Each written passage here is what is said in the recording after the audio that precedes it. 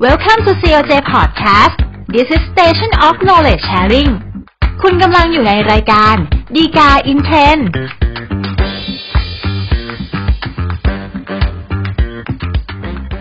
สวัสดีครับท่านผู้ชมท่านผู้ฟังทุกท่านนะครับรายการดีกา in Trend ที่จัดทำโดยกองสารเหตุและประชาสัมพันธ์สำนักงานศาลยุติธรรมกลับมาพบกับทุกท่านอีกครั้งหนึ่งแล้วนะครับอย่าลืมเช่นกันนะครับถ้าเกิดท่านต้องการติดตามสาระจากเราโดยไม่ขาดตกบกพร่องแล้วก็ทันท่วงทีกดไลค์กด follow หรือว่ากด subscribe นะครับแล้วแต่ว่าท่านติดตามเราเนี่ยทางช่องทางไหนสำหรับเรื่องราวที่น่าสนใจที่เราจะนำมาพูดคุยกันในตอนนี้นะครับก็เป็นเรื่องเกี่ยวกับการทำความผิดฐานปลอมเอกสารนะครับซึ่งเป็นการกระทำแล้วก็ความผิดที่เกิดขึ้นอยู่เสมอแหละครับเมื่อมีใครสักคนเนี่ยต้องการที่จะทำเอกสารขึ้นมาโดยที่ให้บุคคลอื่นเนี่ยหลงเชื่อว่าเอกสารที่มีการทำขึ้นมานั้นเนี่ยนะครับเป็นการกระทำขึ้นโดยบุคคลอีกคนหนึ่งนะครับที่พยายามจะให้เชื่อเป็นเจ้าของเอกสารที่แท้จริงนะครับเพียงแต่ว่าความผิดฐานปลอมเอกสารมันก็มีหลายลักษณะแล้วก็หลายรูปแบบแต่ที่สำคัญคือโทษสำหรับความผิดแต่ละฐานแต่ละบทก็มีความแตกต่างกันนะครับสำหรับประเด็นที่น่าสนใจที่เรานำมาพูดคุยกันในตอนนี้นะครับก็คือว่าถ้าเกิดเป็นกรณีที่ว่ามีการไปปลอมลายมือชื่อของเจ้าของบัตรประชาชนแล้วลงลายมือชื่อปลอมที่ว่าในสำเนาบัตรประชาชนนะครับการกระทำที่ว่านี้นะครับจะเป็นความผิดฐานใดบ้างแต่ที่สำคัญก็คือว่าจะเป็นความผิดฐานปลอมเอกสารราชการหรือไม่นะครับก็จะเป็นประเด็นที่เรานำมาพูดคุยกันในตอนนี้นะครับสำหรับเรื่องราวที่เกิดขึ้นนะครับก็สมมุติว่ามีชื่อในหนึ่งนะครับก็ต้องการไปกู้ยืมเงินนะครับเพียงแต่ว่าถ้าตัวเองเนี่ยไปกู้ยืมเงินเพียงลำพังเครดิตอาจจะไม่มากนักอาจจะได้เงินเพียงแค่ระดับหนึ่งจำนวนหนึ่งนะครับงั้นด้วยความที่ต้องการจะให้ตัวเองเนี่ยกู้ยืมเงินได้ในจำนวนที่สูงขึ้นก็เลย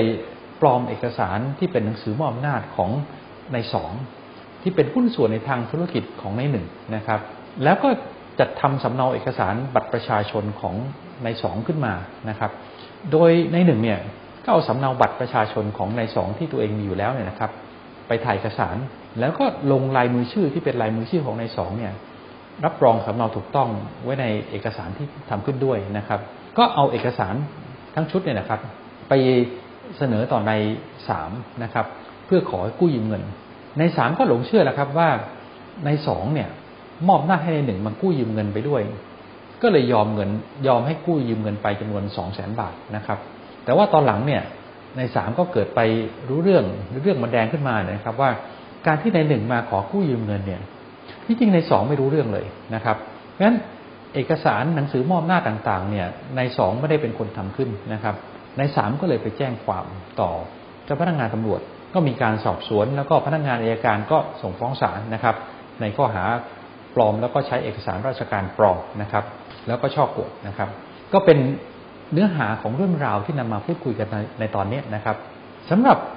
ประเด็นที่เกิดขึ้นนะครับเราก็ไล่กันไปทีละประเด็นทีละส่วนก็ได้นะครับการที่ในหนึ่งเนี่ย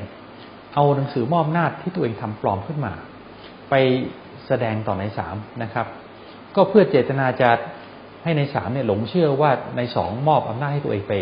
กู้ยืมเงินแล้วก็ลงลายมือชื่อร่วมเป็นผู้กู้ร่วมถูกไหมฮะซึ่งข้อความอันเนี้ยเป็นข้อความที่เป็นเท็จเพราะว่าในสองไม่ได้ทำเอกสารนั้นไม่ได้รู้เห็นเป็นใจด้วยในการที่นายหนึ่งจะไปกู้ยืมเงินเลยนะครับงั้นการที่นายหนึ่งไปแสดงข้อความที่เป็นเท็จที่ว่าแล้วก็มีผลทำให้นายสามหลงเชื่อจนสุดท้ายเนี่ย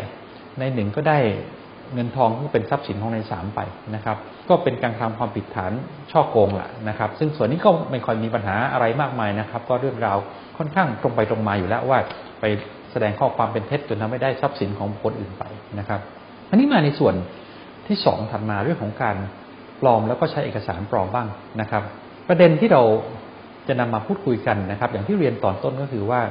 ในส่วนการกระทำของนายหนึ่งที่ไปปลอมหนังสือมอบอำนาจแล้วก็สำเนาบัตรประชาชนนะครับที่มีลายมือชื่อของนายสอง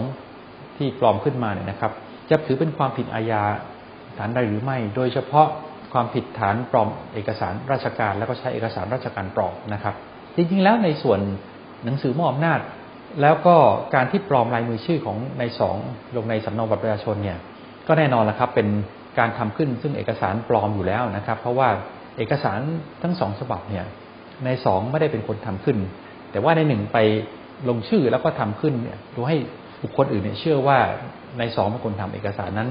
เพราะฉะนั้นมันก็เลยเข้าลักษณะของการปลอมเอกสารอยู่ค่อนข้างชัดเจนอยู่แล้วนะครับอันนี้ไม่ค่อยมีปัญหามากนักนะครับแต่ปัญหาสำคัญของอยู่ที่ในส่วนของสำเนาบัตรประชาชนที่นายหนึ่งไปลงลายมือชื่อของนายสองรับรองสำเนาถูกต้องที่ว่าเนี่ยนะครับว่าจะเป็นความผิดมากน้อยเพียงใดนะครับในส่วนตรงนี้นะครับถ้าเกิดเราไปย้อนดูข้อเท็จจริงที่เกิดขึ้นไอ้สำเนาบัตรประชาชนเนี่ย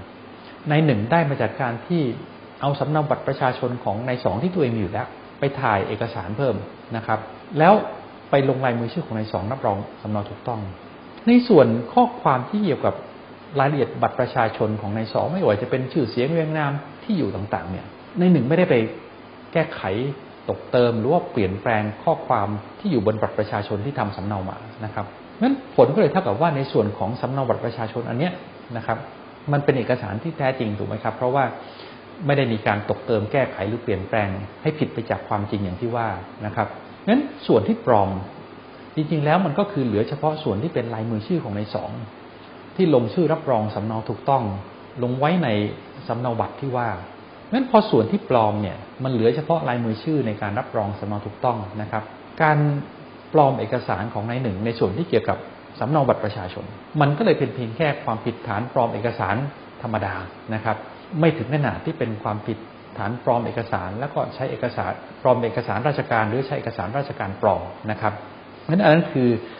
ข้อที่มันเกิดขึ้นนะครับเพราะฉะนั้นโดยสรุปนะครับก็คงจะบอกได้สั้นๆง่ายๆนะครับว่าการกระทำที่ไปลงลายมือชื่อปลอมลงในสำเนาบัตรประชาชนที่เป็นเอกสารที่แท้จริงนะครับความผิดที่เกิดขึ้นนะครับก็เป็นเพียงความผิดฐานปลอมเอกสารธรรมดาตามมาตรา264ของประมวลกฎหมายอาญานะครับ